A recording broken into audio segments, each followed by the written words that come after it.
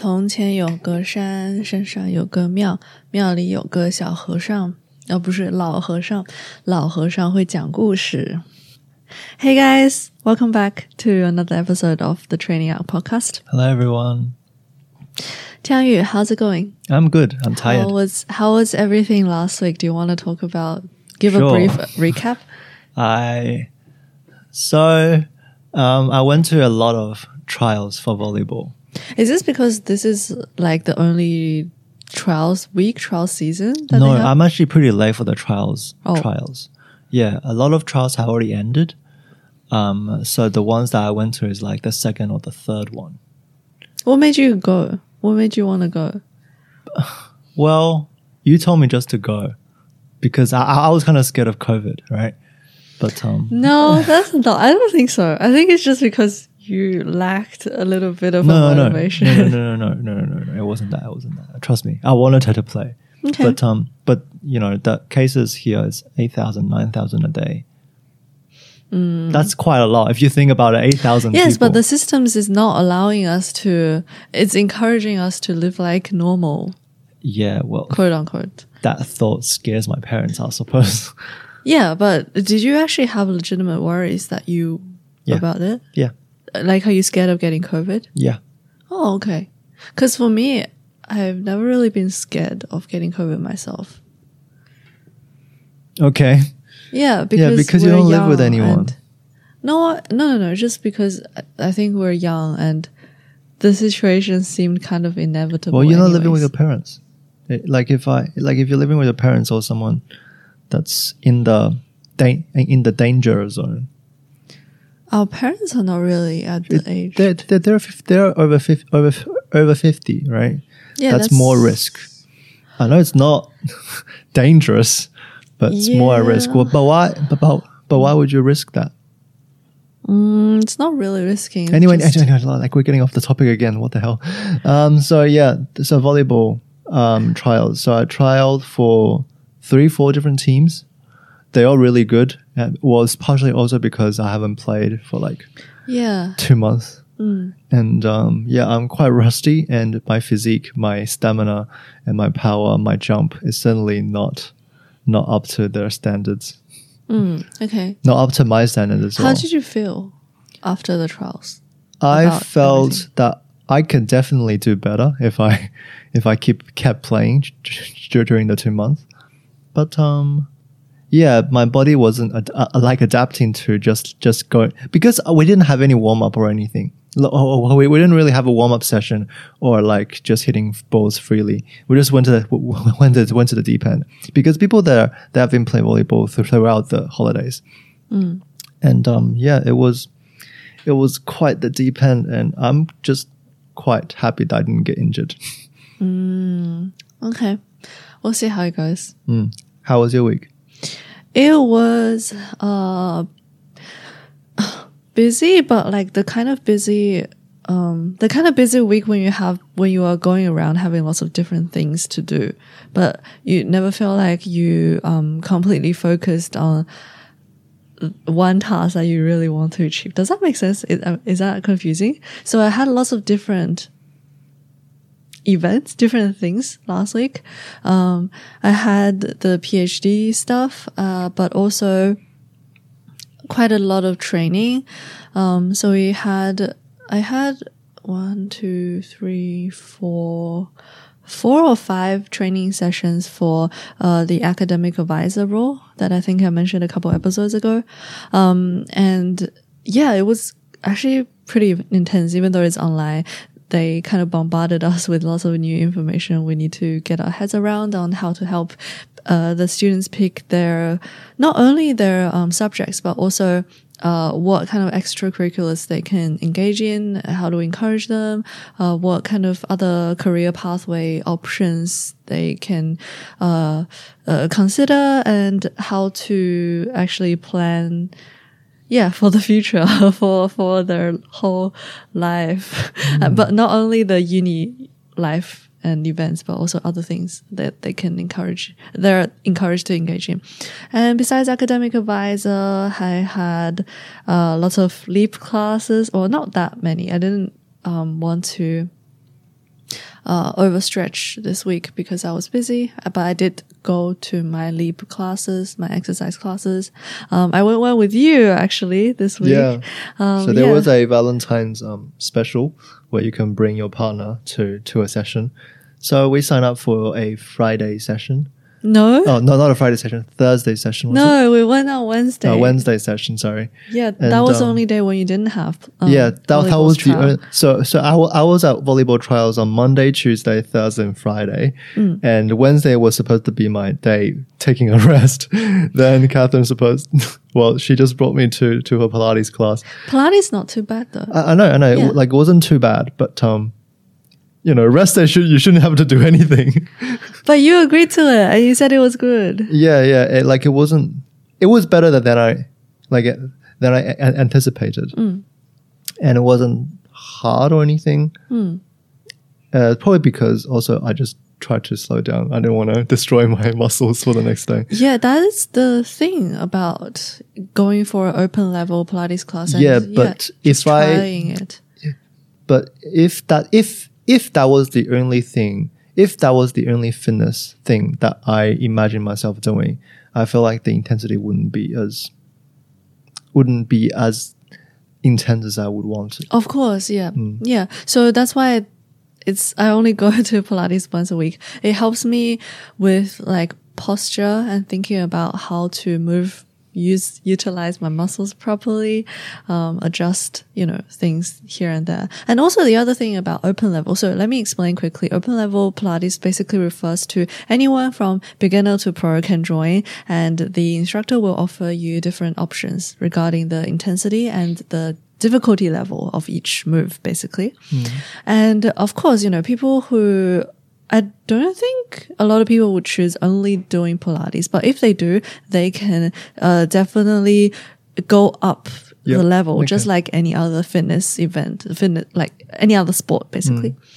And for me, I treat Pilates as just my toning exercise. And then I also do other classes to engage. So that's what I feel like also. Like you can't replace that with weights. Yeah, or cardio. Yeah, like that's not replaceable. Although actually, like I shouldn't say that's completely true, because you can do cardio on the Pilates machine and you can add in a lot of like more weights. I know you can, but I don't think it's going to be a replaceable for weights. Oh, you haven't seen the kind of moves. No, like I can see how if you add more springs, and it would be more difficult, like in terms of like your weights and stuff. But I don't see it. For example, like chest. For example, like chest. Yeah, if you go to the gym, if you go to a personal trainer, there are three main muscle fibers: upper chest, mid chest, and lower chest. I don't see how one single Pilates machine can target all because those you've three. only done one lesson. I know. But I don't think it would be. I think it's just going to be easier if you just go onto the weights.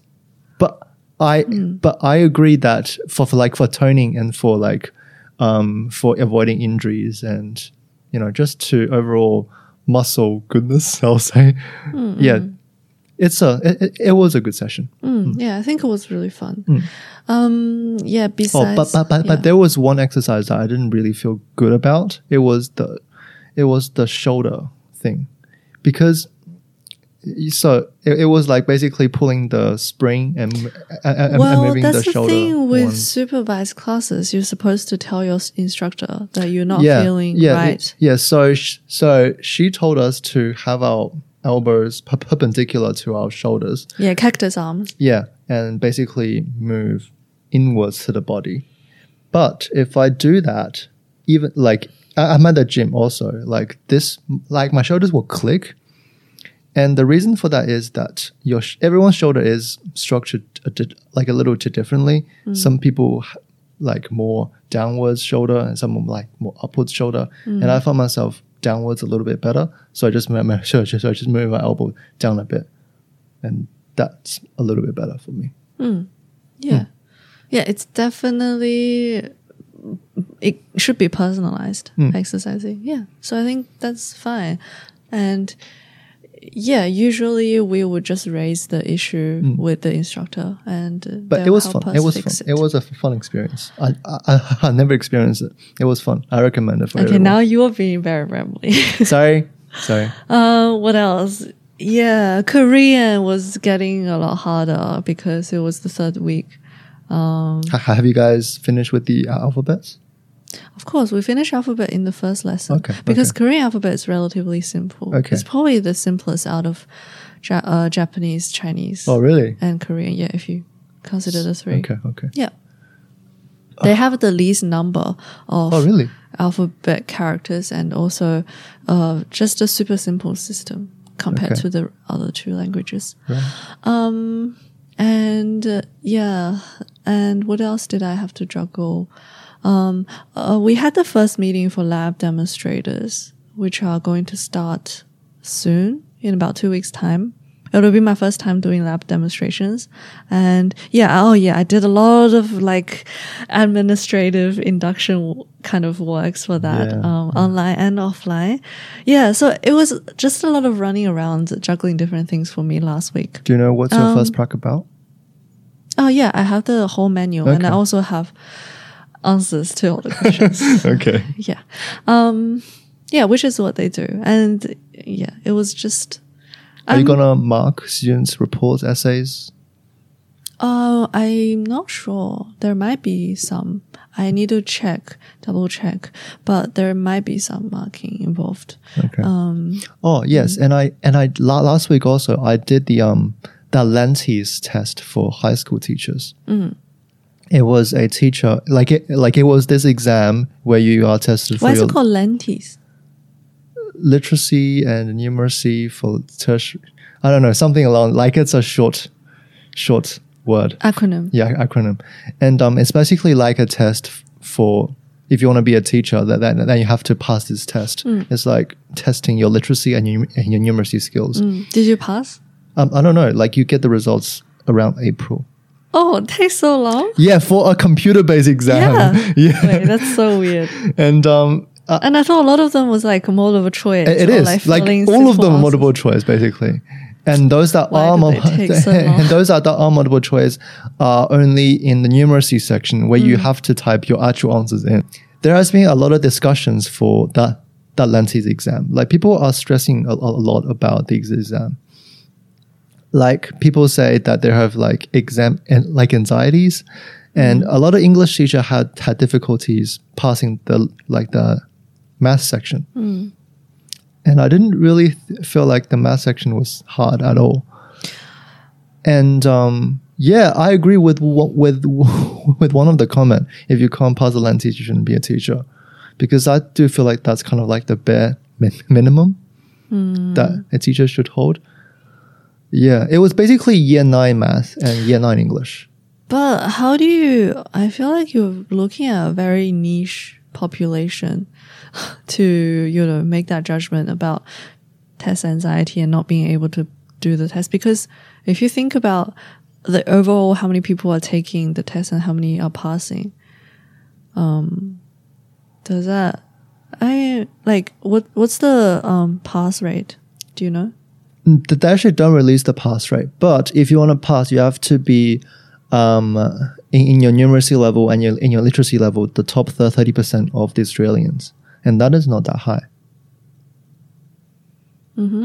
Yeah, so they adjust their pass level accordingly to every year's exam. But I mean, I don't see myself failing it. Hopefully.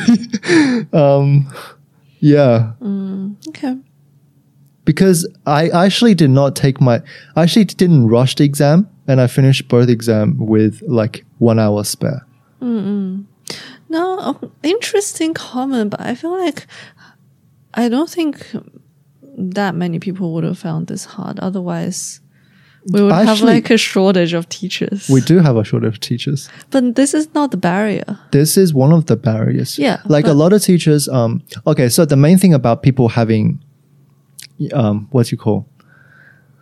抗议 for this like Protest? exam. Not protest. It's like hate Yeah. this test. Okay. One That's is protesting against it. one is that it should be a prerequisite for teaching courses rather than a prerequisite for teaching Korea, because some teachers after they and find themselves wanting a job, but they are informed that they have to take this test, and they did not pass the test for like for like 2 years, and they can't be a teacher for the 2 years basically. And so people say that it should be a requisite for the teaching courses rather than the actual career. And the second thing is that it costs a lot, and that's one Like thing all that tests do. yes, it's very, very expensive. Anyways, but I found it okay, and yeah. Okay, we'll see how you go. And Hopefully, I pass. yeah, final thing is I did record a podcast episode last week. Yeah, talk about it. For we've done the research, and that's basically a should we link? Maybe we'll link in the comments. What did they below. talk about generally? Just like Okay. So generally, the podcast, like its name says, we've done the research, is a podcast that interviews, I think, PhD students or Okay. HDR students, Okay. higher degree research students, about their research and why they became a researcher. in And- any field. yeah, any field. Okay. I believe so. Yeah, because it was an open application to all HDR students. And yeah, the hosts are really nice. And I think overall the idea is quite nice. So they told me that they had some inspiration from the COVID outbreak, where, you know, we see a lot of news on TV every day bombarding us with quote unquote scientific information. And research saying- opinions, right? yeah, saying that we've done the research about this and blah, blah, blah, blah, blah. You know, like, and yeah, so they wanted to maybe, first of all, improve scientific communication, you know, maybe debunk some theories for some people and yeah, just make it more accessible for everyone to learn about science. What kind of questions did they ask you? Are they mainly research focused or No, it's actually quite personal life focused? It's a mix of both, but the general audience is the public, you know. Okay. So the questions about research are kept, I wouldn't say simple, but kept quite open at least. So, and yeah, we were told to minimize using scientific jargon and try to use simple language, to make it more accessible. And it was really a mix between decisions about why pursuing a research career, and also what your research is actually about, what stage are you at, and there was also a Q&A session as well. Okay. Is there any questions that they ask you that you are feel like, oh, that was a good question? I think what's most memorable for me was that they were quite, how do I say? They really do focus on, so I was a bit thrown off, I guess, by questions about how to actually approach this. Like, what are some actionable things people can take on board regarding protecting themselves against skin cancer? Okay. Yeah. Whereas the things I had in mind, or was kind of preparing myself for, were very just my usual lab meeting content, kind of. Okay. When I explain really because what that's my not research really is your about. research is about, right? Protective skin. But it's very relevant. It is relevant, but yeah, and very, I guess, a lot closer to heart for the general public. Okay. To take on action advice, right? Actionable advice. Yeah, and that was like towards the end. Okay. Yeah, wrapping things together. So what did you say? Oh, I did freak out on that because it was actually a question from a Twitter follower, and her question was actually, so she said she's from Southeast Asia and there's very few cases there. You know, what do you think about this? Why is that? And yeah, I didn't really like my answer to that question because I feel like to explain it, I said there's ethical differences, ethnical. Yeah, ethnical differences. You not mean ethical. by how, Racial. Okay, so white people like tan skins and Asian people like pale skins. No, that's beauty standards. I'm talking about genetics. Oh, okay, okay. So sure. the fact that white people have less melanin production in Okay. their skin cells, I guess you could say. Yeah. So naturally having less protection against UV radiation and therefore having a increased risk of developing cancerous mutations. You did not like your answer for that one? Yeah. And also in terms of actionable advice, I guess I just focused on sunscreen and skin check, paying attention to family history, that kind of stuff. I just felt a little bit thrown off, but Ooh. also very necessary. Yeah. Why? What I do think mean? you missed one thing. It's just to keep in the shades. Because Dr. But Mike, that's not true because, they asked me a question that I thought was very good, which was between, like how long can we be in the sun, that gives us enough vitamin D and also is not too dangerous yeah. in terms of risk, to skin cancer. And I didn't have the number on top of my head. Of course you can't. I didn't even look it up. Wait, actually, I still don't know it now. You But don't need I had this idea that is around 1 hour or half an hour to an hour, yeah, something yeah, like that. Sounds that. about right. But it also depends on what kind of day, of if course it's a super sunny day versus a rainy day. It also depends on what kind of diet you have. Because you can get vitamin D from your diet as well. It doesn't have to be sun. I think it's 100% sun because it's cholesterol turned into. Isn't it fish also got vitamin D? Quickly checking. Like seafood got vitamin D. Oh, yeah. True. Yeah. Yeah. Because people find more vitamin D deficient are the people that does not live around the coast.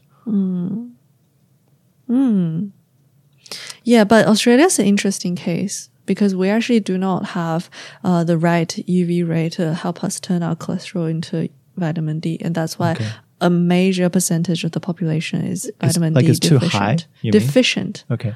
No, it's not too high. So there's two kind of UV radiations. Hold on, let me double check. Two type of UV radiations. Really? Either just have different frequency. Gotta touch up on my cam. No.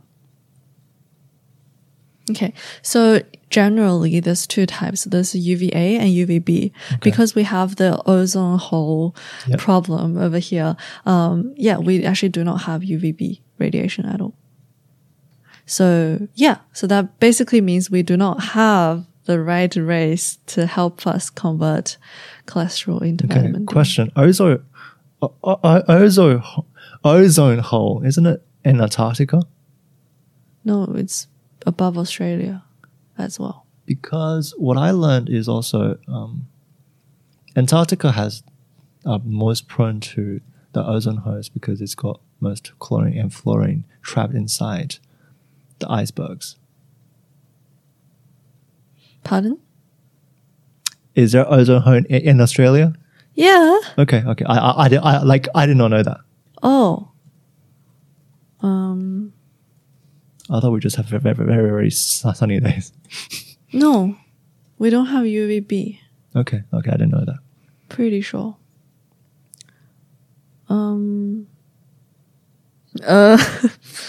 Okay, this is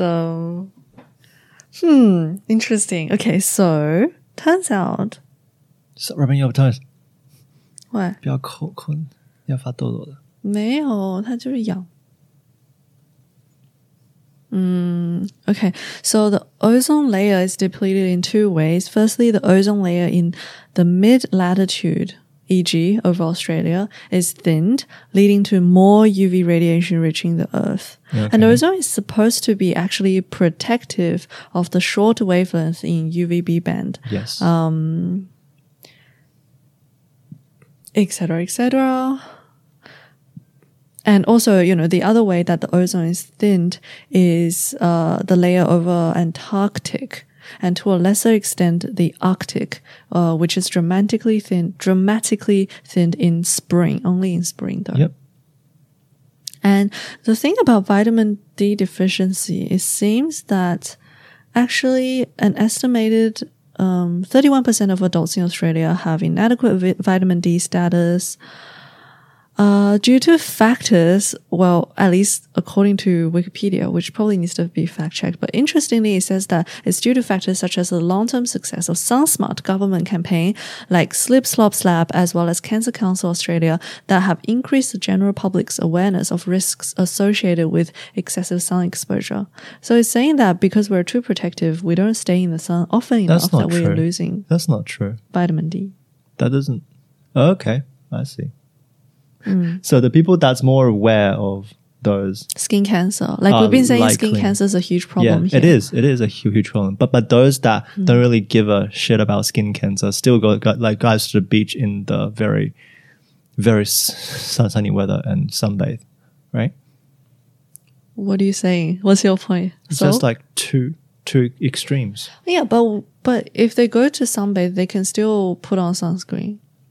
Okay. If they use sunscreen properly, it should be enough. I want to say no, but sure. I don't know the stats behind it. Because from a video that I sunscreen saw... is supposed to, if you use it effectively, it's like condoms. If you use it properly, it should... I know. But the best way to protect yourself against skin cancer is by staying in the shade. And because then you don't risk not Exactly. using sunscreen inappropriately. Well, okay, sure, yeah. Yeah. Because it's actually two types of sunscreens as well. You can use the physical one, which is super strong. Okay. It's made of zinc something. Yeah. Don't know. Zinc-based sunscreen or something. Yeah. So long ago since I learned that. It's okay. Yeah. Well, anyways, yeah, it was a really interesting experience, but I was a little bit disappointed by how I did. But it was still like lots of lesson to be learned. So I've always been interested in doing more scientific communication and increasing public awareness and that kind of doing the bridging work, which I think is super important. It is. I do think like this is the next big industry. I've never known how to approach it previously though. And from this experience, I learned that I really do have to use different language and have to think differently, approach the issue differently. Right. Question: are there hosts or hosts? Hosts. Hosts. Are they scientifically fluent? Like, are they well scientifically educated? Yeah. I believe one of them is a current PhD student. The other one has her doctorate already. Okay. Right. Are they in a science field? I think closely related to science field. Right. Okay. So they kind of deliberately construct their questions for the general public rather than be more in depth, try to dig a little deeper. I did try to bring in some deeper discussion as well. Like, for example, what actually is immunotherapy? How does it work? Right. And what else? What's the problem with it? What am I trying to solve, basically? Okay. Yeah. Okay. So it definitely does involve giving your research a proper justification. Right. Yeah. Okay. But at the same time, you do need to be more aware that you're trying to communicate with a different audience to your normal one. Okay. Yeah. Which is super interesting.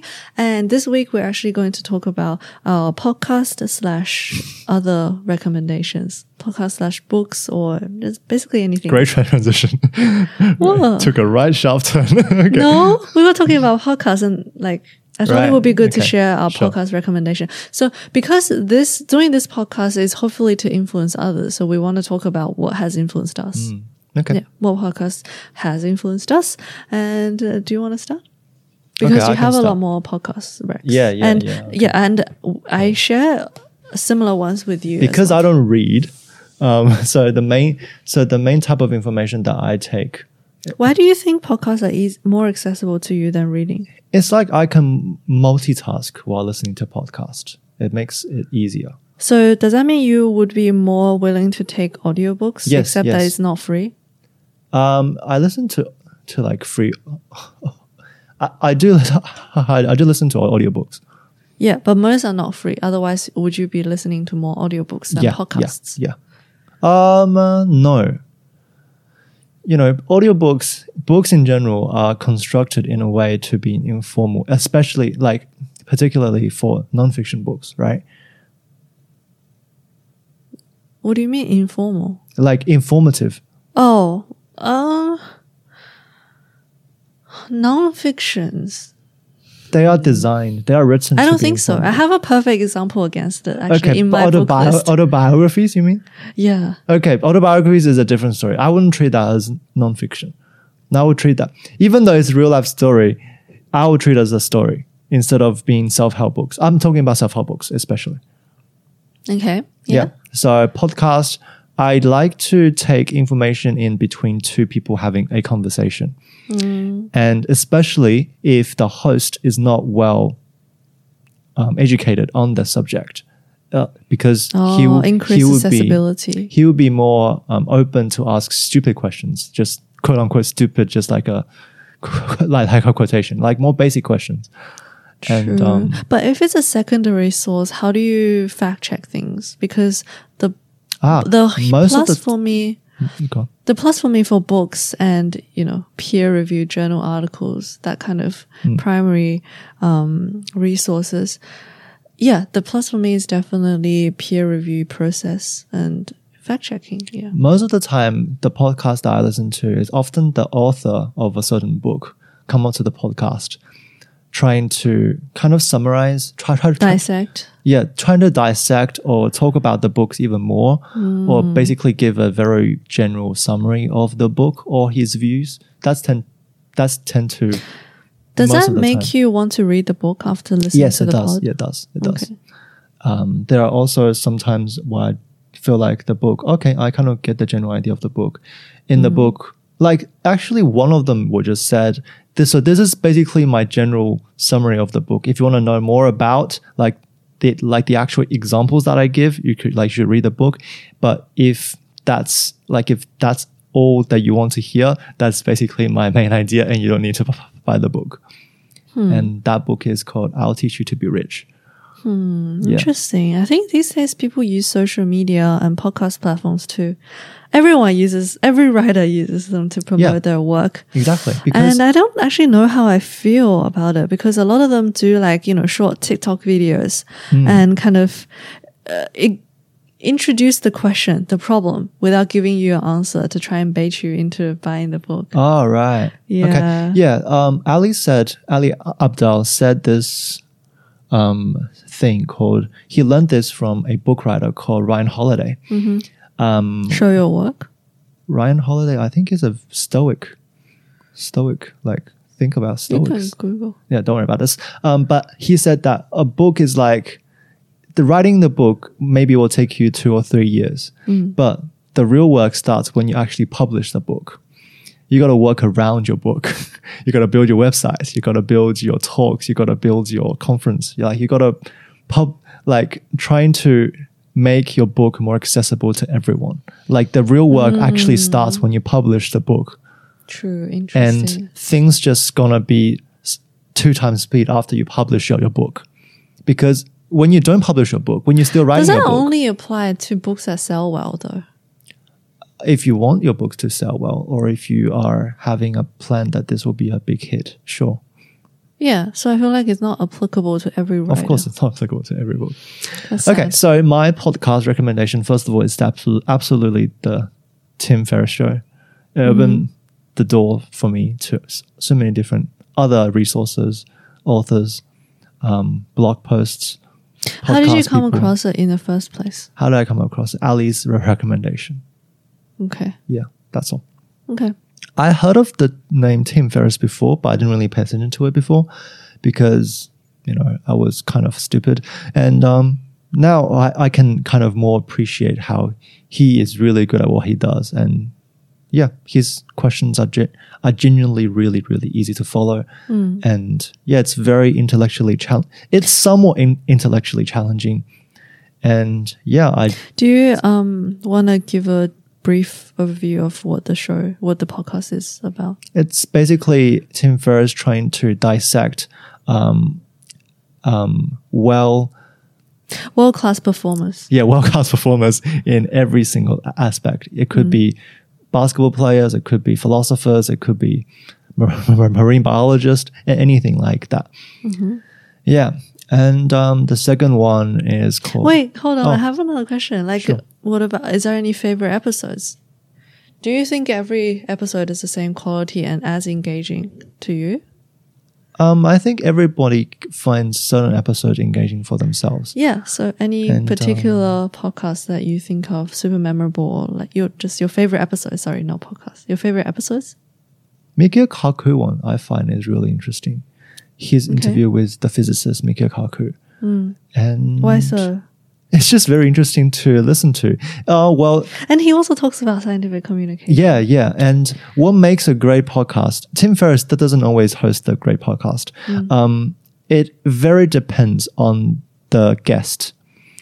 Shit. I just stuffed up. Because Tim Ferriss is a very well good talker and he uses his language really well. He's really engaging. And if you have a guest like Mikio Kaku who does scientific communication as his job, and he just talks so well, and their conversation is so engaging, and it's basically talking about what is science, what is the scientific knowledge, and what is scientific research and thinking. And yeah, it sounds really boring, but once you listen to No, it, actually, you gave the same recommendation to me, and maybe I had too high of an expectation. Okay. I don't know. I didn't feel the same way as you. It wasn't that impressive or engaging for me, that episode. really, But I Okay. respect. Yeah, it wasn't. Okay. But yeah. Did you know this guy previously before? No. Okay, because I know him previously before, and I was a fan of him in primary school. Maybe that's why. Yeah, and he's like in year 7, we were really interested. Our friends were like really interested in black holes, and he just somehow write a book about black holes. And year 7 kids, we didn't even know the period table back then, and we're just trying to see what is a black hole. Yeah. Interesting. You never told me that experience. How did you where did that lead you guys? Well, it was a group project and we can pick our own topic. And we basically talk about black hole and time travel. And it was a super interesting idea. Like, come on, time travel. Like, you only see that in novels. And somehow... it's real. No, some scientists say it's real, and Yeah. some scientists say it does not exist. You can slow down time, but you can never go back to time. Yeah, it's just a very super cool idea for a primary school student, right? And the idea that a dark hole can be a tunnel to another universe, and just thoughts like that, just whoa. Okay. Yeah, What are those things called? Wormholes or no? wormholes. Yeah. Yeah. Okay. And the second recommendation, it's actually, I'm quite recent at this podcast. It's called Acquired. Acquired is two hosts. They talk about companies that have been successful and the history of the company, basically. Whether it's the company itself or the person that's behind the company. One of the very famous one that they just did is called Taylor Swift. How Taylor Swift was so successful in her marketing. Like, of course, her talent was super good, but without the correct marketing and without the correct strategies, she would not be this famous and this successful. Yeah, and I really like their episodes on Bitcoins as well. They are very, very informative. And they have definitely done a lot of research. And one of them is an angel investor. And yeah. Do you want to explain what an angel investor is? Angel investor, I don't know. It's like, so you go to a startup, a company, and if they are in a process of want to expand their company, they can talk to an angel investor and say, hey, do you want to invest in me? I'm doing this and trying to solve this kind of problem. And if the investor is saying, yeah, I can get behind that, and they will just be an investor for the company. So would you say like they're unique because they're independent individuals? They're unique because they are versatile people that has opportunities to look at different companies that's starting up. and they have. And why is that different? They are to just exposed things to like more venture capitalists and things. I'm not sure, Oh, okay. but yeah, but they're exposed to more people, more stuff, More freedom, more flexibility. more frontier stuff. Oh, okay, cool. And yeah, it's super interesting. And they are very good talkers. Yeah, that's one thing that I really Oh, you're talking about the acquired. host. acquired. Okay. And yeah, the one thing that I value the most for a podcast is whether the host is a good speaker or not. Yeah, Do they interview people or do they just... they bring on guests. Okay. If they don't feel like they are qualified to talk about the stuff that they want to talk about, they can bring the CEO of the company onto the podcast and let them explain what they did and their story about it. And the next one is also quite recent too. I actually wasn't a big fan of the podcast at first, but the podcast name is Naval. It's hosted by Naval. And it's probably because his first episode on how he talks about how China is never going to be a big country. It was pretty early episode, and that's only proven wrong also. But there are things in there where he talk about China that I feel like, yeah, it hurts, but it's kind of true. So one of the things that he talked about China was that China was never focusing on innovations. It's always for imitations. Until China can break the things where, like energy resources and stuff, where something new and groundbreaking innovation has happened in China, then China will forever be a imitation country. Do you think that has happened? No, it hasn't happened. And one of the things that he said, China is the country that produces the most graduated STEM students in the world, but none of them have the mind to innovate. They are all imitating what the technology has already have, like right now. And he has this quote as saying, one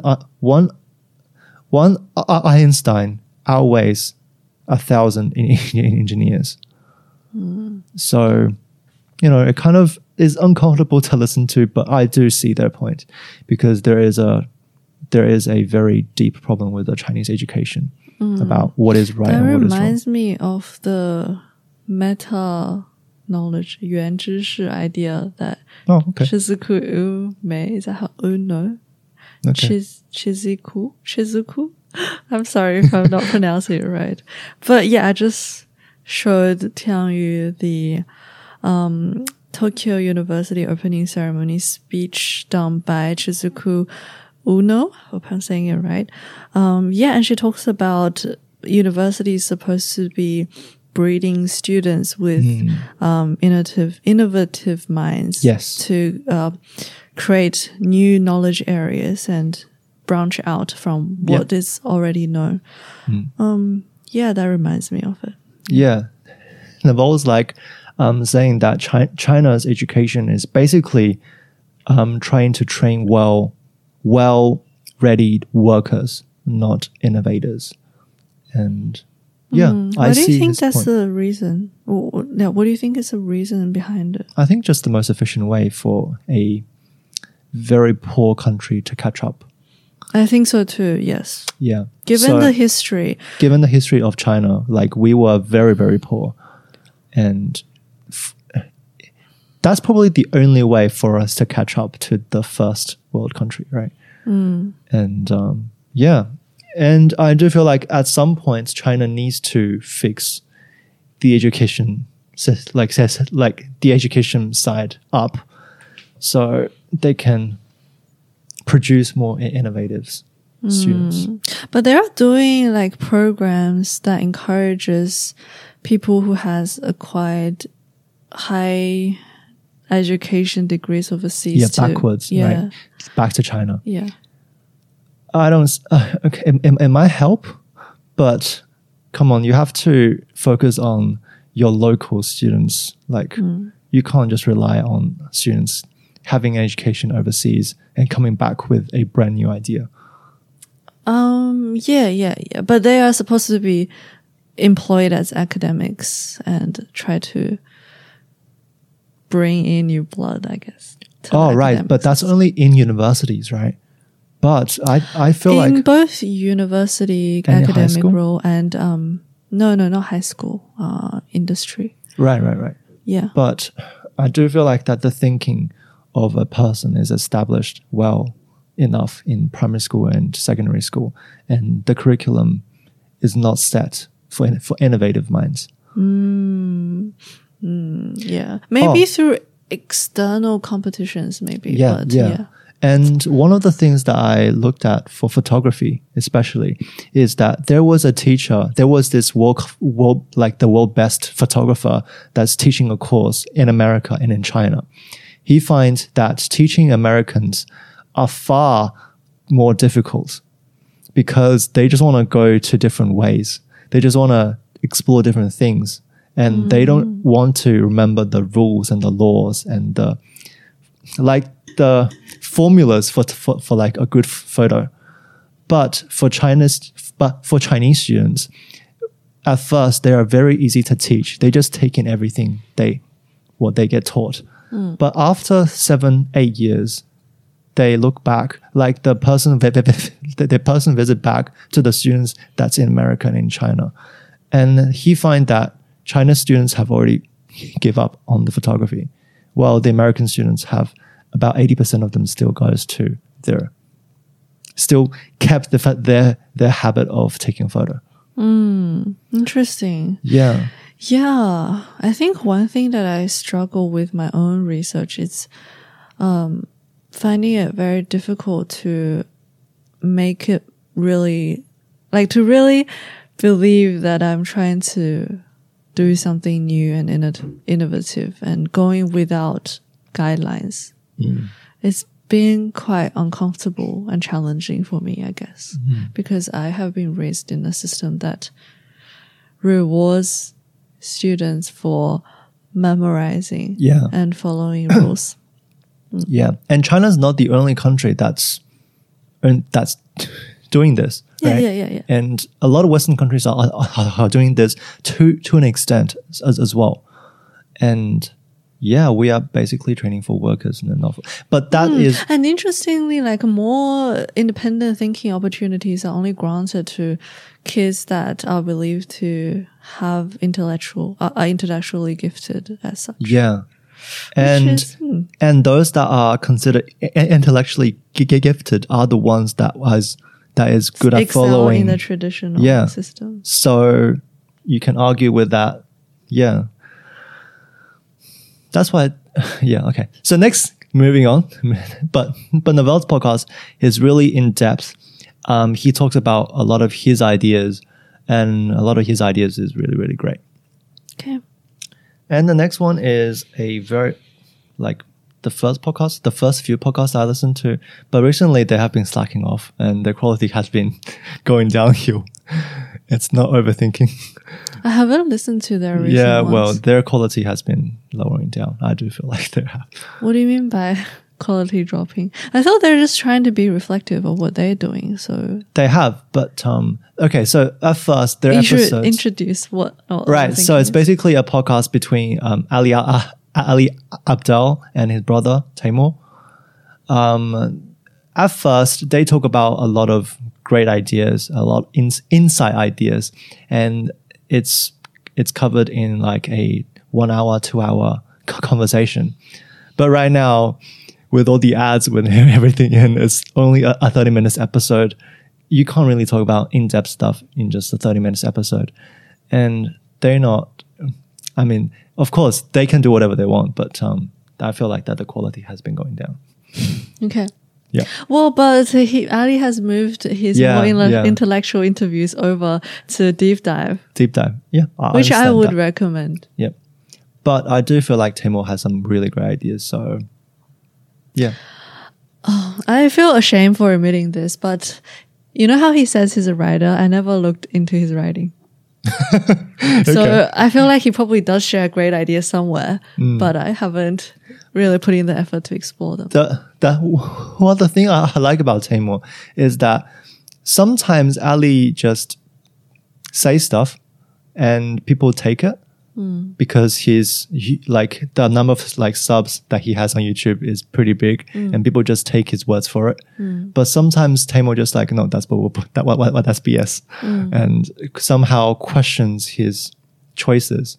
For example, like when Ali wants to do an MBA for Harvard and Taimur's like, why? And sort of stuff like that. Yeah. But I appreciate Ali's openness about these things, and he discusses these with his podcast guests as well. Pretty openly, over on Deep Dive. About like the conventional standards of success, and why we want things we want. Okay, next one. Why do I want the things I want? Next one is called, I think everybody heard this before. It's called the Joe Rogan Experience. Have you heard of it? Okay. Yeah, but I never listened to it. Okay. Do you want to give an intro? It's basically pretty along the same line as the Tim Ferriss show. But recently he's got into a little bit of a controversy with the vaccine statements. But How nevertheless. So? How so? Because he had an interview with a guest that basically talked down on you the told me vaccine. about that. Yeah. Okay, interesting. Maybe we can listen to it as we do It's the got puzzles. taken off Oh, no. by Spotify. Sad. So I'm kind of like, that brings the question of should we like reinforce freedom of speech everywhere? No, the reason why I say that, there was this quote is like, the only way that you can shut off a truth teller is by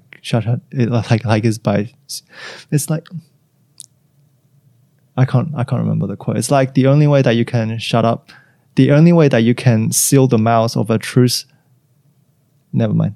Just cut that part out. Okay. Okay. Yeah, but his interviews are quite good, and also he has interviews with a variety of different people. What's the difference between this one and Tim Ferriss show, would you say? Because I feel like there's a lot of these podcasts at the moment, and also, School of Greatness, for example. Just, do you think this kind of stuff is a bit too saturated? Yeah. Well, they're definitely... Or do they all have actually their own individual niches? Okay. And they definitely do have their overlaps. Like Tim Ferriss and the Joe Rogan show definitely have their overlaps. But I think Tim Ferriss focuses a lot more on the individual's life, why they achieved and why they choose certain choices that they choose.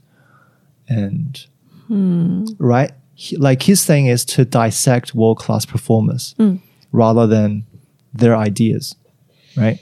Well, the Joe Rogan Experience is keep going. talking about the ideas of that individual. For example, Jordan Peterson was on both of the podcast. On the Joe Rogan Experience, Jordan Peterson he didn't talk about how he came up to the person he did not talk about why he chose law or politics.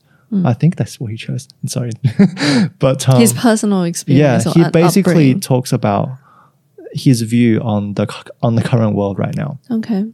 While on Tim Ferriss' show, he talked about his life experiences and why he believes certain things, what he believes. Okay, so do you think it's more useful for people to learn the great ideas versus learning about the actual process? I think the first, like talking about the ideas, if you just want to know the ideas, sure.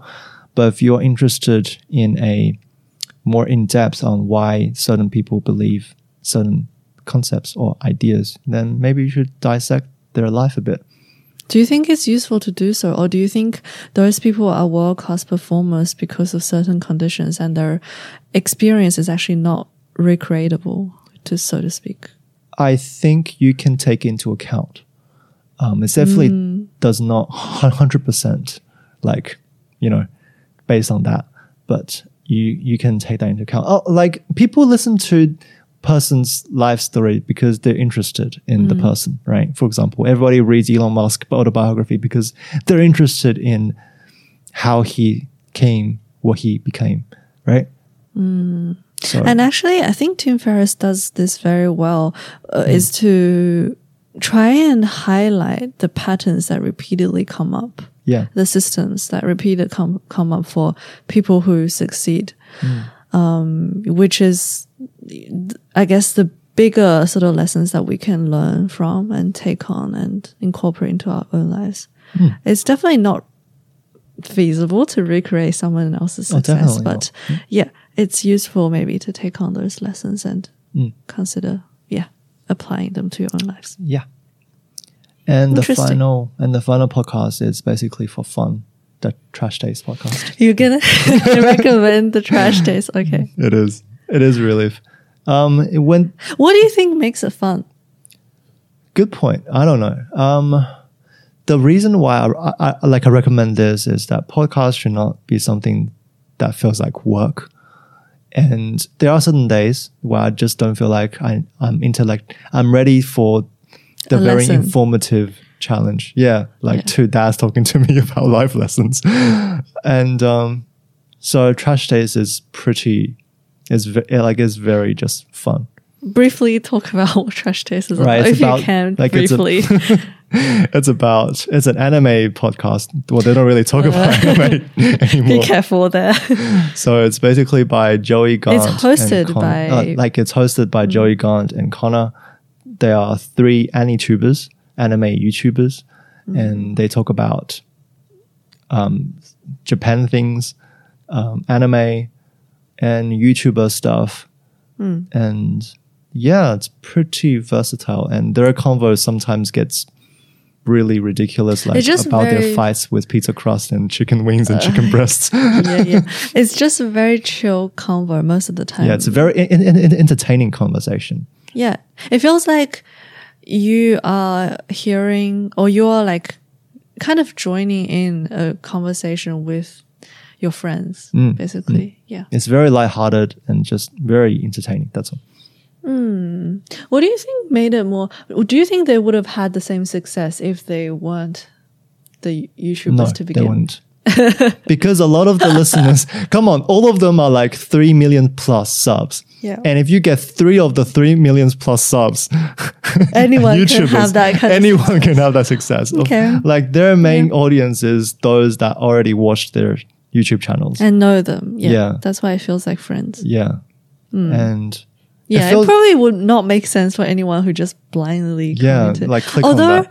but I feel like some of their episodes with guests talking about unique experiences as any tubers or people in working, I don't know, in some in the sort anime industry. in anime industry. But also that host guy was interesting as Yeah, well. that interesting too. Yeah, so some guests' stories are very interesting and doesn't require knowing the boys personally or having watch their videos or anything like that.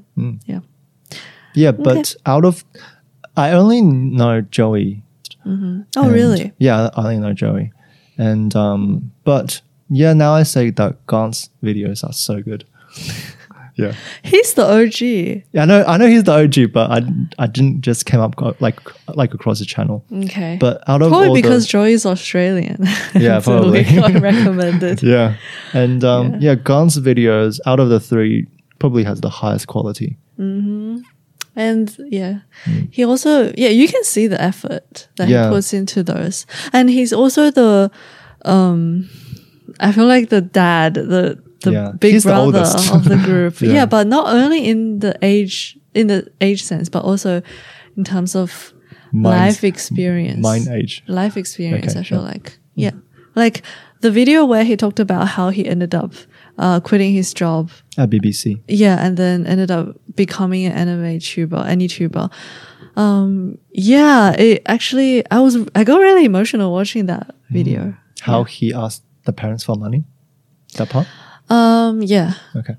And also how he basically risked everything for this career that nobody knew how it's going to end up, how it's going to go. Nobody even knows YouTuber was a thing when he put in basically all his things in there. yeah. Yeah. So that's all the podcast recommendations that I have. Out of this, which one would you say influenced you the most? That was the Tim Ferriss show. Because How did opened the door to so many different things. Oh, okay. Yeah. I got the Acquired show and the Vol and the Joe Rogan Experience from the Tim Ferriss show. Yeah. Right. Interesting. Do you want to do yours now? Yeah, but I think in terms of podcasts, I don't have a lot more to add on. Yeah, so just talk about books now. Yeah, we can talk about books. Did you want to talk about the books that you put in here? Or? Okay. So Yeah. because I'm not that big of a reader, I've only posted books that I think will be interesting, that I think I might take a chance to read out. I thought you did have a couple autobiographies that you previously read and recommended to me. No? Sure. But if you don't want to mention, it's also Sure, but I didn't really find them that entertaining. entertaining. Like, okay, Sure. That like Bad Blood is probably Life-changing. the only one. It's it's not life changing. It's basically like a recount of what happened, and people read it. Sure, they have a new story in their in their folder, but without knowing it, you don't lose too much. Oh, but if people want to get behind personal finance, they should definitely read about the personal finance stuff. One book. how to turn money into wealth. No, the ones that I have in my mind is I Will Teach You to Be Rich, but only read the beginning of it, not the later part of it. Because the later part of it, he really focused on credit card tuning, and that's not applicable anywhere else other than America. So, Okay. I think one of the OG books is called Personal Finance, How to Turn Money into Wealth. okay. And yeah, it has several editions even. And the most recent one's 6th edition. Okay. Something like that, yeah. Right. That people can get into. It's very entry level, I think. Like a, beginner to pro kind of, beginner's guide kind of book. What else was on my mind actually when you mentioned it? Oh, I think I forgot. But yeah, keep going. Maybe I'll remember. So the first book that I think would be interesting is What They Forgot to Teach You at School. It's by I can't remember who's it by. The School of Life, right? Yeah, the School of Life. Yeah, I flipped through it. I flipped through the content. I think the School of Life in itself is quite interesting. How did people come together and make it? Because they see a problem with education, Yeah. the traditional education didn't set them up for write a resume, how to find a job, how to be good at interviews. Yeah. Would you be interested in joining them? I will have a look, sure. Okay. Yeah, that's a great book. It's got some personal finance stuff in there because that's important and that's what they don't teach you at school. And the next one is, I just simply like the title, The Monk Who Sold His Ferrari. I think it's a pretty famous book. And I flipped through the first few pages. It's basically the best lawyer in America find that, that was not the value that he wanted to have after he had a very fatal heart attack in the court. So, yeah, it will be fun. And the next one is the one that I recommended you. Wait, fatal heart attack. No, not fatal, life-threatening. Sorry, life-threatening heart attack. It's just a ghost story. So the last book is the one that I recommend you. It's called Freakonomics. Freakonomics. It's basically talking about economics ideas in everyday life. And I think it's For example? Why is milk priced a certain way? Why has Coke never raised the price for the last 200 years? Not 200 years, for 50 years, I'll say. Right. And the same kind of category is called The Economics Naturalist. It's also another book. In China, like in China, it's a lot more famous. It's called 牛奶可乐经济学. No. Oh, okay. It's a very catchy title. Like Yeah. people pick it up. But Freakonomics is the one that's the newer boy. And yeah, I think it would be I interesting also read. like the ideas in Die with Zero that Okay. I recently came across Yeah. in one of Ali's videos, book recommendation videos. Mm. Yeah, it's about the ideas of dying with zero. Right. Yeah, not leaving any money behind. Okay, you can talk about it. And the final book that I recommend that I'm currently reading myself is Slam Dunk. Yeah, no comment. What about it that really attracts you? Slam Dunk. I think most people know what Slam Dunk is. And No, just it's a manga. one line. It's a manga that talks about basketball, and it is the best sport manga ever written. And if anyone, even if you are not interested in basketball, I can promise you after that, you will like this book. You will like this series of manga. Okay. Why so? I can't tell you everything, otherwise it will I know. spoil it. Okay, how about use 3 adjectives that comes to mind? To 热 describe 血. I don't know how to. blood boiling. It's very entertaining.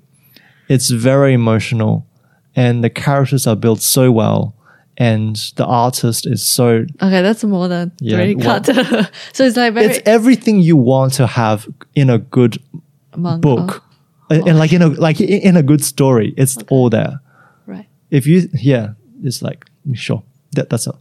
The reason why I'm rereading it because I watched the anime parts and parts. I didn't really have a fluid entire thing, so I'm reading it from 1 to till the end.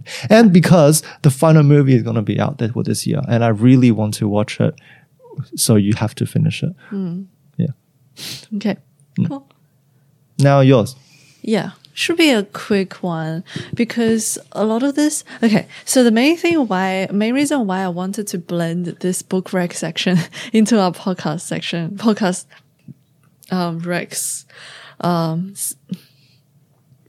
episode is because, over the past few weeks, I have been slacking off for reading. Besides the scientific kind of reading, I want to make sure that I get in about 7 to 10 hours a week, at least, for reading non-scientifically. And it's, because there's a lot of books that I want to read, but I just haven't been putting in the right system to make sure that I read them to get it read. Right. Does audiobook help you? Sorry? Does having audiobooks help you with that? Or honestly, do you think I think it might, but also... Or do you think that you like the act of reading itself rather than listening to people read into you? Well, the thing is, if you have seen Ali's video about comparing the different reading methods, I do still prefer Kindle the most for 2 main reasons. Actually, probably 3. The first one is ability to get free samples for all the books that's in the Kindle store. So I like being able to have a taster before buying the whole book. And sometimes I actually do decide after reading the sample that I don't actually like the writing style or the stuff, the book itself. Okay.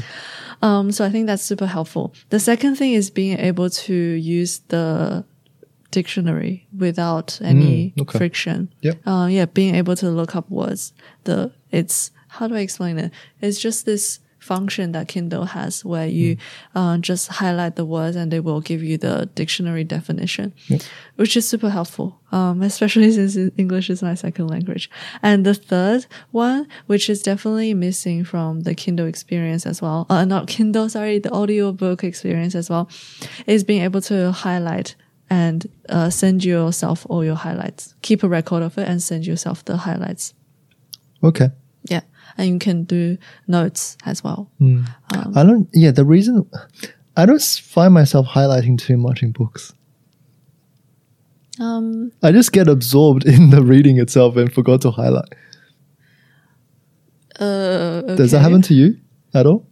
No, I think I don't highlight a lot either, but if there is Okay. a quote that really resonates with me, I do remember to highlight it. Okay, right. Like, come on, are there moments that when you're reading that you are like, whoa? Like, Yeah. There has been. And yeah, not all the books have that wow moment. And that's fine. not like, I'm not saying that you have to highlight yeah, a lot like when you're reading throughout my either. books, I've only, like the most I've highlighted it is Atomic Habits. And you didn't even recommend it. Oh, sorry, Atomic Habits. I'll Everybody talk about recommends Common Atomic. Yeah, go on. Habits. Atomic Habits has the most highlights for me. It's probably because the first habit book that I came up across. And also it's written very well. It's very Yeah. highlightable. It's anybody can read it, and everybody, like even a high school student can read it, I'm pretty sure. Like the language that he uses is not that hard. There's just a lot of classic quotes from it, I feel like, as well. Whereas a lot of Actionable other, advice as well. yeah. Whereas a lot of other books, it's not really full of those highlightable quotes as Atomic Habits have. Oh, I forgot to one book recommendation. Say it, yeah. It's the Jordan Peterson's one, the 12 Rules of Life. Do you think it's a bit outdated though? It's not. Okay. I feel like that's a great book, but not his second book. I'm not really a big fan of. Did the you second read the book. whole book? Yes, I have. And okay, tell us why you want to recommend it. So he presented 12 rules, and I do feel like it's very applicable to the current society. For example? For example, like cleaning your room. I know it sounds really, really weird. No, don't say that. Just present your case and it's up to us to judge. It's basically he said that without a clean room, people with a very messy room should be very careful about leading the world. It's like even if you can't get your life in order, then how are you gonna efficiently sort out the world problems? And he is a very Is that the rule? well. One of the rules? yeah, it's one of the rules. Yes, Okay. and he is a very debatable character, and but certainly some of his views are definitely worth knowing. Yeah, that's all. Okay. I'm done. So how do I pick this up? Oh, I'll finish off on talking about Atomic Habits, maybe. Sure.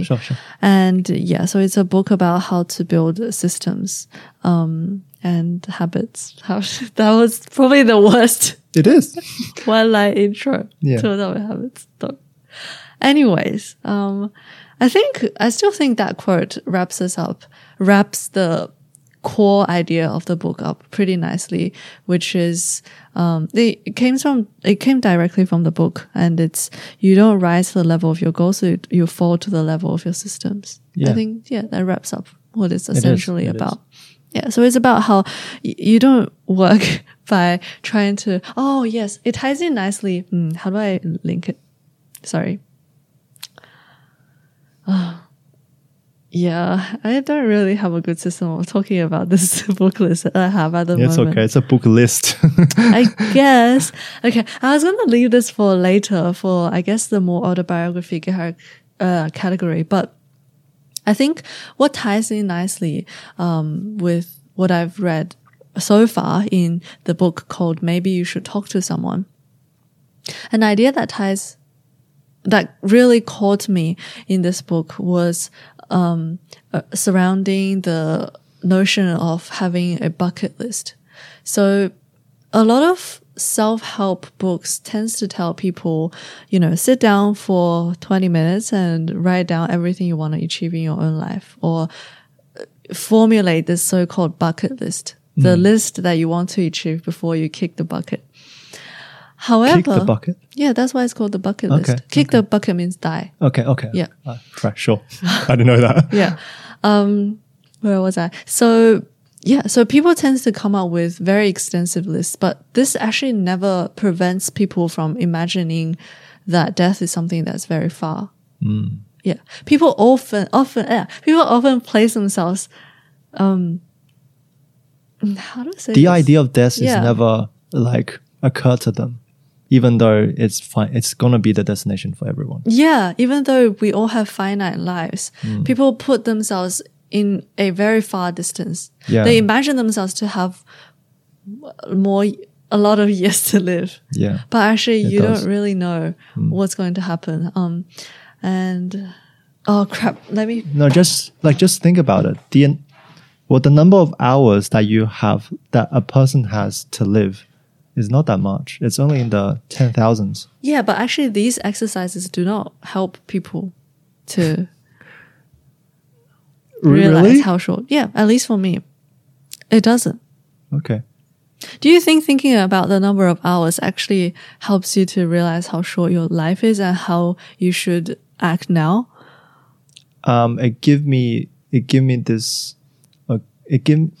So have I told you about how when I turned 23 that I felt like, oh shit, I'm in my 20s?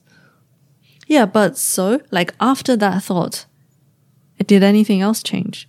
Probably not. Yeah, exactly. But that initial thought is quite scary for me. Yeah, but that's it. So wait, I have to find this quote, sorry. Okay, I think I'll read this part. So often people think about bucket lists when somebody close to them dies, or, like telling you, having realizations as you age around the time that your birthday comes. And that's what happened for Candy Chang, an artist who in 2009 created a space on a public wall in New Orleans with the prompt, "Before I die, dash." Within days, the wall was completely filled. People wrote things like, "Before I die, I want to straddle in the international date line." What's that? Straddle the international date line. Before I die, I want to sing for millions, etc., etc. You get the idea. So people actually put in things on their bucket list. And also soon the idea spawned over 1,000 such walls all over the world, etc. So more quotes of people's bucket list. And however, so here's the part that follows that really struck me when I was reading this. She says, "I don't know if people follow through, but based on what I've seen in my office," so the author of this book is a therapist. Sorry, I should have given a better introduction. No, The it's writer okay. is a therapist. She says, just say it. "But based on what I've seen in my office, a good number may have had momentary awakenings," which is what you just said. Done a little soul searching, added more to their lists, and then neglected to tick things off. And the quote is, "People tend to dream without doing, death remaining theoretical." So I think we all know that death is bound to happen. But yeah, we tend to have great ideas and dreams and grand schemes for ourselves, but never putting them to real action. Okay. And that's also, it feels so sad to me. Because I also do the same. I'm like a lazy slum most of the time. I dream without doing. I think about all the valuable things that I want to achieve in my life and would be very sad if I don't. However, I don't actually trying to achieve it. Yeah, put them into action often enough. So that's one aspect in this. And so I wanted to recommend some books about values and how to lead a meaningful life as such. And I feel like a entry-level book, although it's not that comprehensive, but it does at least make you think about this, is called Think Like a Monk. And yeah, I recommend this as an entry level because it's very accessible to anyone who wants to learn more about values. What does the book talk about? It talks about how to think like a monk and how to, I think there's a subtitle. Is this about philosophy and Buddhism?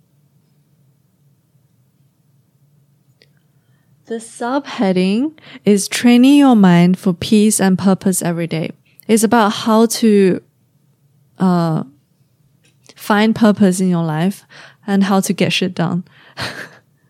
Oh, okay. And how to train your mind. So the author Jay, it's a productive book, like a productivity book. I would say, especially the first half, really gets you to think about how you are doing. What are you doing with your time right now? And how could you do better? How could you stop all the distractions around you and focus on your purpose? Okay, then how is that anything to do with monks? Oh, yeah, that's what I was trying to get Yeah. to. So it's written by Jay Shetty. So he actually spent time as a monk, Yeah. training as a monk. And in this book, he basically distills the monkly wisdom that he learned as a monk into practical steps that anyone can take every day to live a less anxious, more meaningful life. Okay. Right, because I don't see the connection between productivity and monks. But Why so? Do you feel like monks are not being productive? no. I do feel like that monks. Okay, so monks do the thinking. Okay, so like a little bit of a background. My dad is a Buddhist, and his friend, in the younger days, accidentally got into drugs. And my dad says if you don't want to lose anything, like if you don't want to lose everything, then you definitely need to quit the drugs. So the friend basically shaved his head and went to the temple for 2 years, and he came out clean. So at least from my experience, I slept in the temples and stuff. Monks don't really think about productivity. They think about what's more important to life and what's more valuable to life. Yeah. And why we do certain things that we do, and why it's basically They think about the philosophical life. stuff. Yeah. And Jay, I don't see how the productivity stuff ties in with it. Okay. So Jay thinks, so the reason that he wrote this was because he thought the monkly ideas, monkly thinking can be adopted, can be learned by anyone to improve their own lives. Right? So in this book, he talks about like how to overcome negativity, how to use your fear, how to learn from everyone you meet, how to find your purpose, Okay, yeah, sure. why you All good. can't find happiness by looking for it. Yeah. He believes that if everyone finds their purpose, a good purpose to work on, and a meaningful goal to work towards, they will lead a more purposeful life, and that will bring them true happiness. Okay. And also, that will probably make someone more productive because Okay, you're right, working right. towards Okay, that sure. goal. Because you're actually putting the time into the things that you value. Okay. I thought the productivity advice that you were talking about was like waking up with a Pomodoro bell or something. Oh, sorry. no, sorry. I don't think that's the definition of productivity. Okay, sure. I think productivity is doing something that is meaningful. Okay. Yeah, with your life, with your time and energy. I think that's being productive. Okay. I don't think productive necessarily means Hacks and techniques. yeah, or even working like for I don't know, 12 hours, 14-hour days and like That's toxic productivity. Yeah, true. That's toxic productivity. Yeah.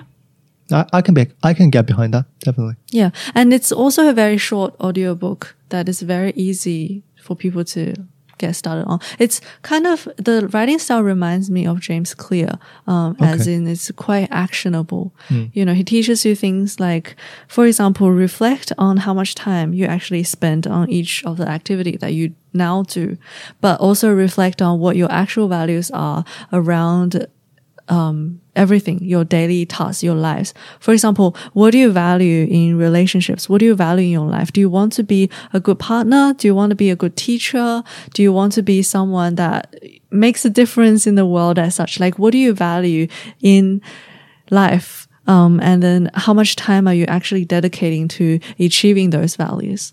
On a day-to-day basis. If you value in, for example, being a good son, how much time do you spend with your family? How much time do you spend talking to your parents and, you know, generally showing love and compassion, etc., that kind of stuff. Yeah, which I think is practical and useful for anyone to start on if you want to think more about life purpose and meaning. Being more mindful. That's what I got from it. Yeah. And another very important thing is happiness. You don't get it by finding it, by looking for it. Yeah. You create your own happiness. Okay. Yeah. And related to this is another book. It's actually a fiction. It's a novel called The Midnight Library. I think it was one of the number one novels for Goodreads, like last year or the year before, something like that. And The Midnight Library, I would say in a nutshell, is about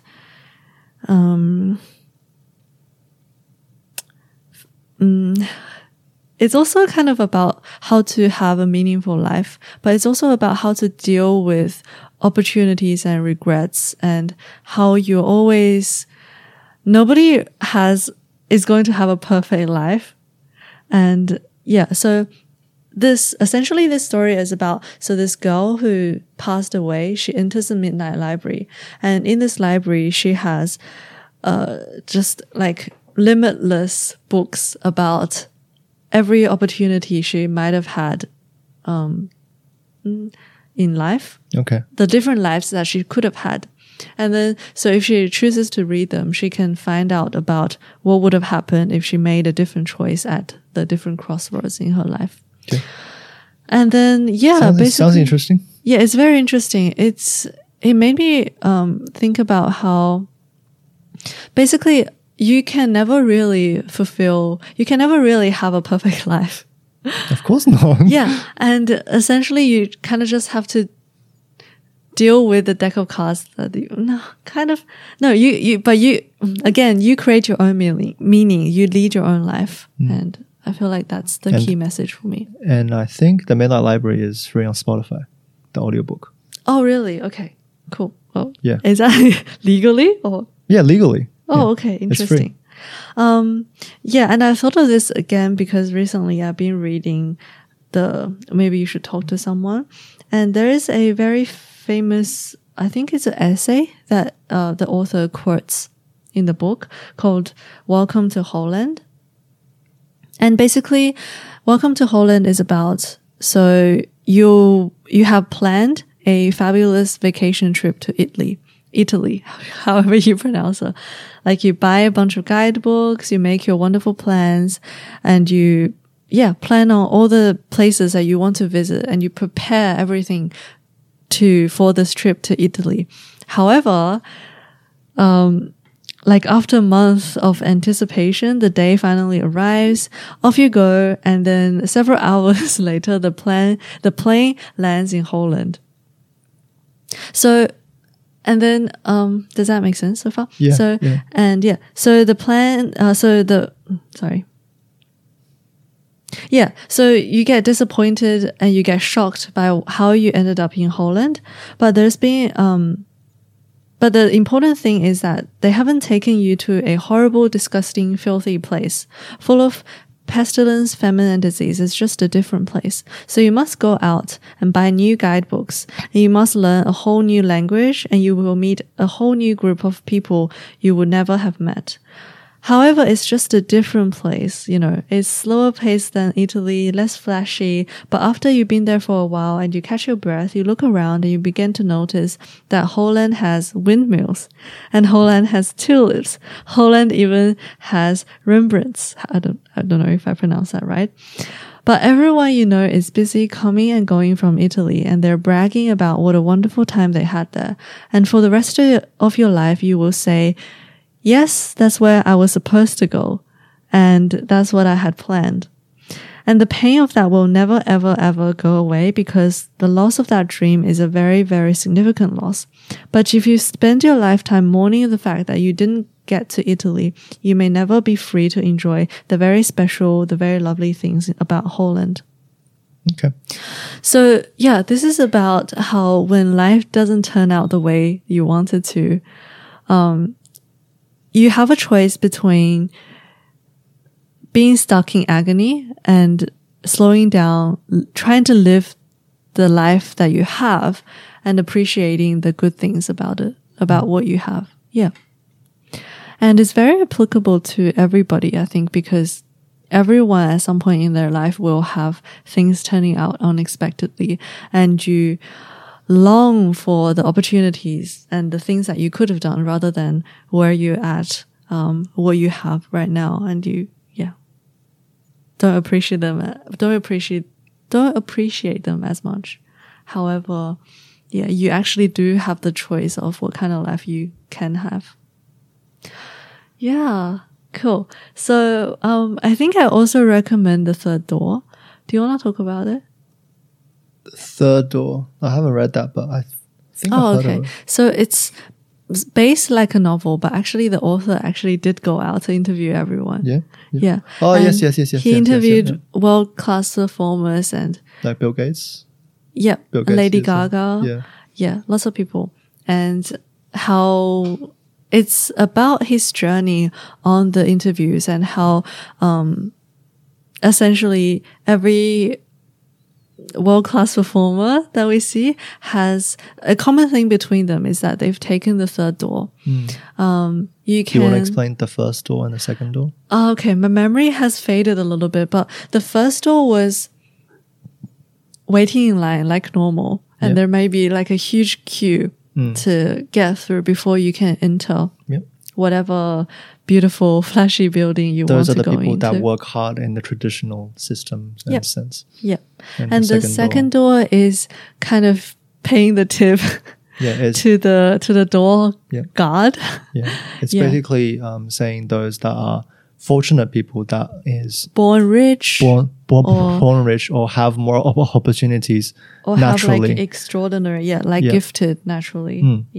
And most people don't fall into the second category.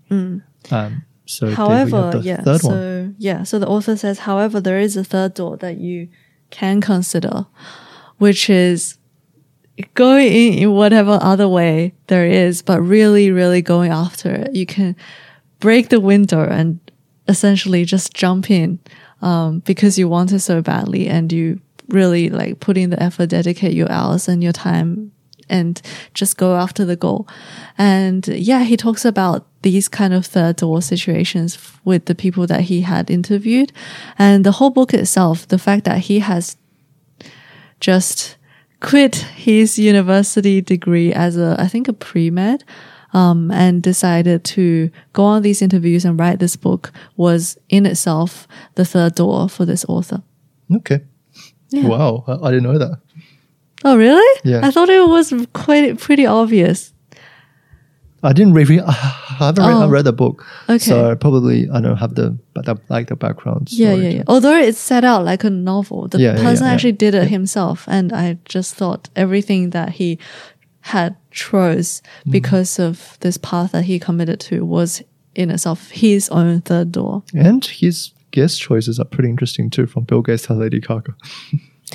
Because initially when he was starting off, he didn't really have much of a choice. It was just all the different opportunities that led him to finally to Bill Gates, which was who he set out to interview. Final goal, right? Yeah. Okay. Right. Yeah. That was like the big boss for him.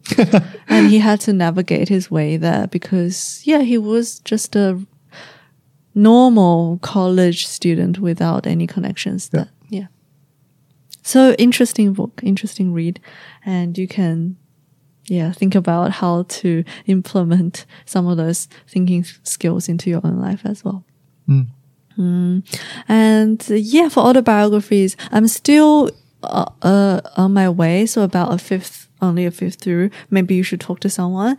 So I have recommended it in terms of achieving your bucket list, getting your shit done, and also do not spend your time like reminiscing the things that you could have and focus on living the life that you do have.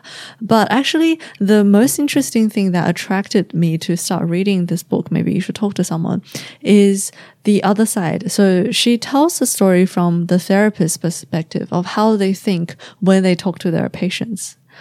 Which is super interesting. So I think at the heart of it, there's like a bit of psychology that everyone can learn from this. That is just super interesting. Yeah. Do you have any questions? No. Okay. And then in the same autobiography category, the other two books that I want to recommend are firstly, When Breath Becomes Air, because this is the book super accessible, again, easy read. And this was the book that got me back into reading again. Okay. So I have been recommending it to yeah, everyone. I heard it's amazing. It's, what do you mean? Like, Isn't what it? have you heard about it? Well, my dad has read it, and so I asked him what he thinks about it. He just like, being doctors is so tiring. Doctors are they sacrifice so much. That's it? That's what he told me. But Oh, okay. Well, this is actually like autobiography and memoir, I guess, of the author who has passed away because of cancer in his 30s, I believe. And some of the choices that he made, the life that he has lived and the choices that he has made towards the end of his life. And it's a really heartbreaking story. I definitely was hit by the emotions several times during the reading experience. But it's also very easy to read again because it's a very well told story. But one thing that I haven't reread the book since I read it for the first time, but maybe I think I will, because at the time reading would you buy the book? I did buy the book, yeah. Okay. Would you buy the hard copy book? Put it on the shelf. I don't think I would buy any hard copy book. Sure. Unless it's like a utility book. Right. Yeah, I prefer having digital versions and saving Earth. Sure, saving us. But I did buy the hard copy as a gift for 2 friends. What was I? Oh, there was one thing that at the time of reading it a couple years ago that I didn't quite understand, which was he chose to have a child at the end of his life. And he, passed away when his daughter was still a baby. Okay. Yeah, you told me about it. You just don't understand why he made that choice? With his wife? I mean, his wife, I understand that they talked about this and the wife would have made the choice, like would want to have the kid as well and would look after the kid, etc., even after he passes away. But still, I feel like, you're kind of leaving a responsibility behind to other people, and also the child would never experience a dad. Yeah, all the child has about the dad is this book, basically. Yeah. Which I think is a bit sad. It is. Yeah, maybe a little bit selfish to it's the couple's choice. So yeah, I guess. It's between the couple. I would have agreed with it more. And actually, I don't remember 100% of how they made the decision because, as I said, I read it a long time ago. But I was thinking if they made the choice when they didn't know how long he would survive, then I would understand. Because if they had chosen not to have a kid, not knowing how long he would live, then you have the possibility of maybe he would have lived like for a long time. Yeah. No, for a long time and healthy and like always wondering what would have happened if they did have a kid, Right. However, if they didn't know that he could only live for like a year or 10 months or something like that, then I don't know. You don't have to like agree with every decision, of course. Of course. And I mean, the whole idea about reading autobiographies or watching movies this kind was to learn about different people's lives. I feel like you don't necessarily have to have meaningful lessons from these kind of books and movies. And so the other book that I recommend in this category is Educated by Tara Westover. Again, how did you hear about this book? Oh, it's just very famous. Okay. Yeah. I recommended you it. Oh, really? Yeah. I got the recommendation from Bill Gates. I don't think that's what got me into it. I got into it because this book, because it was so big and famous, a lot of people read it. And there was also a lot of people raising the issue of, I learned nothing from this book. Okay. There's no like actionable advice from this. I feel like I didn't get anything out of it. Like Yeah. there was some comments like this. And so I heard this I guess a YouTuber, but it's on the Chinese media, talk about this. And she was like, well, actually, you know, you're not always supposed to learn something from books. I don't think this was a book meant That was for, like, yeah, it's not necessary. yeah. It's not meant for learning. It was literally just sharing about her experience, and maybe that's enough. Maybe it's enough of a value in itself to be able to bring a different worldview to someone who has never had this sort of experience or remotely close, because it was really, really a unique story of her upbringing and her personal life. And it's the way that it's written is also super, super well done. And like, I have never read something so well written before. And yeah, It was in the recommendation for the Bill Gates Notes yearly recommendation. It was on the top one. And last year, Bill Gates actually got to like talk with her. And they had a chat, and it was like, it's on the YouTube channel, on Bill Gates' YouTube channel. oh, cool. Yeah.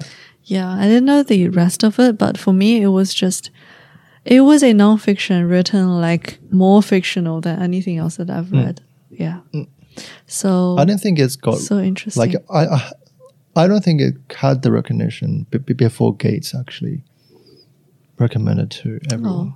I don't know. It was Maybe. It was already a New York Times bestseller or something though. Okay. Because okay, Yeah. sure. Never It's mind. super interesting. Yep. Yeah. Highly recommend. And then I guess I just wanted to wrap it up by sharing some books that I've started to read and I want to read this year. Okay. Yeah, so first one's Unconditional Parenting. We have been putting off. I haven't. I've been reading it, but Okay. slowly. And yeah. And also reading, maybe you should talk to someone who reminded me about this again, because there is also parenting stuff, because parenting really does form your like your initial psychological psychology. This is a first interaction that your kid has with anyone. Yeah, right? and it just really forms someone, shapes someone into the person Yeah. they are. Oh, and actually, Tim Ferriss recently shared that meme on Instagram, which I thought was so funny. It was like two workers, like, you know, when people, how do you say it? Like make walkways, pavements out of concrete. Yeah. They basically hoist themselves over the concrete Yeah. that's still wet Yeah. in like wooden planks. Yeah. And so the top image is two workers like in midair trying to make it perfect and flat. And the caption was therapist doing the job. And the second picture was a cat walking through the wet, like still hasn't formed like concrete or cement, whatever you call it. And the caption was the parents. Yeah.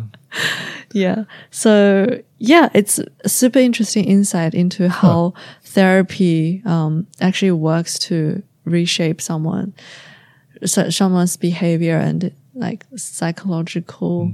One of the quotes in there is like, Basis. how do you want your kids to be when the person asks that book, like a bunch of parents, right? And most parents answer with like confident, valuable, and those sort of words. But none of the parents talk about well behaved and well, like that kind of stuff. But it's probably a difference in culture. But when you ask that question, same to the Chinese parents, well behaved is in there. I don't think so. 听话 is a trait that most parents want their kids to have.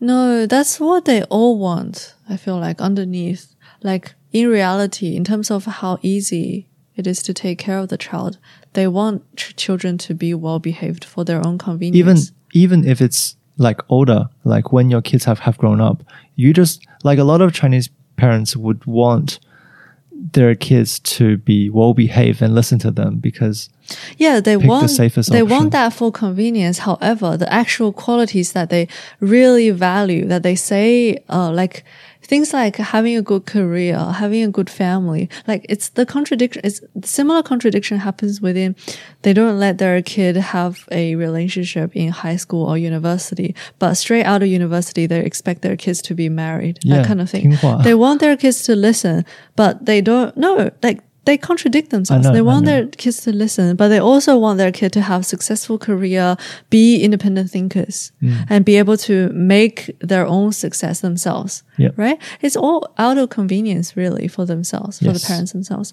And actually, maybe you should talk to someone. The idea is that most parents do satisfactorily. They don't deliberately go out of the ways to limit the children, and harm them in that such Of course, way. no parents would want it. Yeah, however, it really varies how they do. And it's not about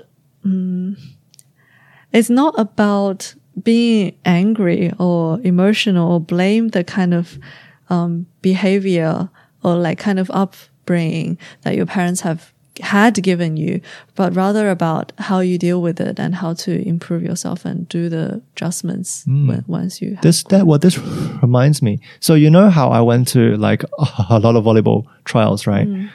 This is taking, it's going to be so long, but it's okay. So you know how I actually went to volleyball trials. Since my actual volleyball experience is only around 2 months, right?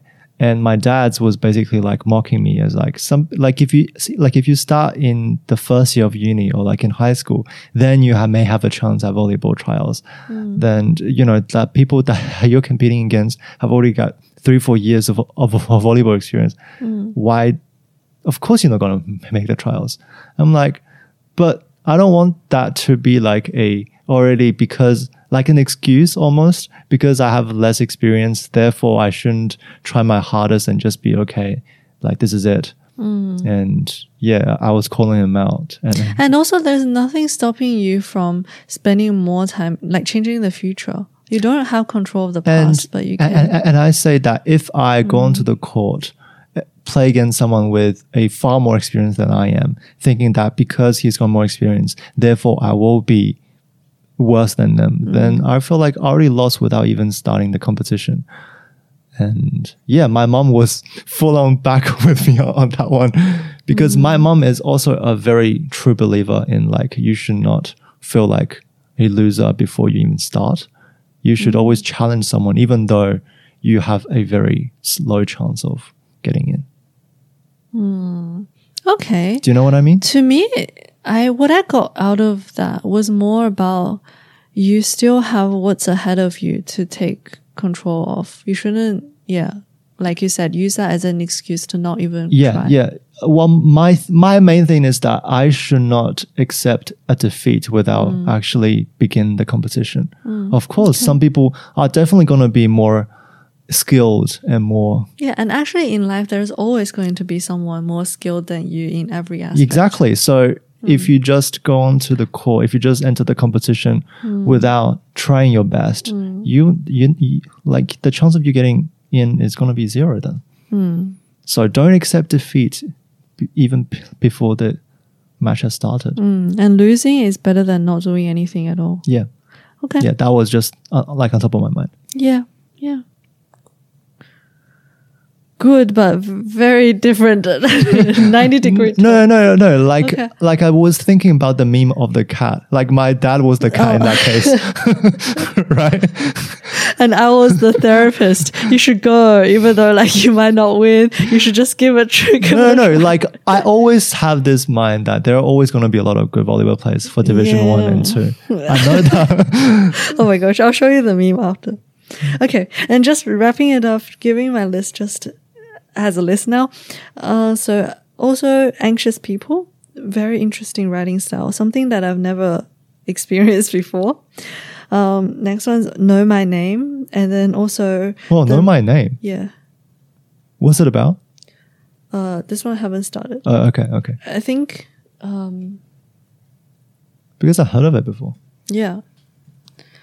Been on a lot of recommendations. Oh, yes. So, yeah. The author was sexually assaulted while unconscious at a Stanford frat party in 2015. And this was her memoir. Okay. Yeah. And yeah, how she overcome that. And so this like little category afterwards, I guess I can group them together, are about more to do with feminism and feministic ideas. Yeah. And yeah, so starting with Know My Name and then Becoming by Michelle Obama, Bad Yeah, Feminist. that's a very good one. Yeah. Like Michelle Obama also. Yeah. And then Bad Feminist. So this one is very applicable to lots of us, I guess.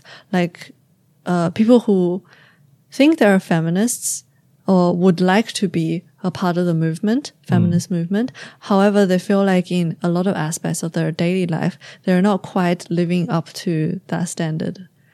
And yeah. Does that make sense? No, it doesn't. So it's like, like even though we want to be good feminists as such, but What's a bad, like a feminist? okay. So for example, Is someone taking the idea to... no. Bad feminist is about being a feminist or wanting to be a part of this movement while loving things that could seem at odds with the feminist ideology. Oh, Kat has been sleeping. Like pop culture. Yeah. It's like while, how do you say this? Like enjoying the fruits of very sexist things Yep. and ideas, but also wanting to be a part of. Yeah, I agree, definitely. Yeah. Yep. Okay. Yep. And yeah, lastly is Misogyny by Shizuku Uno, and also her I actually don't know if there is an English version of this book, but if I translate it directly, it means Beginner's Guide to Feminism. Okay. It's an interview series done with her, so Shizuko. Do you want me to That look is at it? also illustrated as well. So Okay. it's very beginner's guide and Right. talks about how this like misogyny manifests in every part of daily life, etc. And why it's important to join the feminist movement. This is it, I guess. Okay. Right. We'll link everything. We'll put the list down in the description. Everybody if anyone wants to check it out, sure they can. All right. Thank you guys for listening to Thank this you. very rambly, long episode of podcast book recommendation by two people. Yeah. Hopefully something was interesting. Yeah, let us know. If anyone's listening, you can let us know like any books that you would recommend. Actually, I'll be very interested in knowing. Yeah. Okay. Thanks, guys. See you next week. See ya.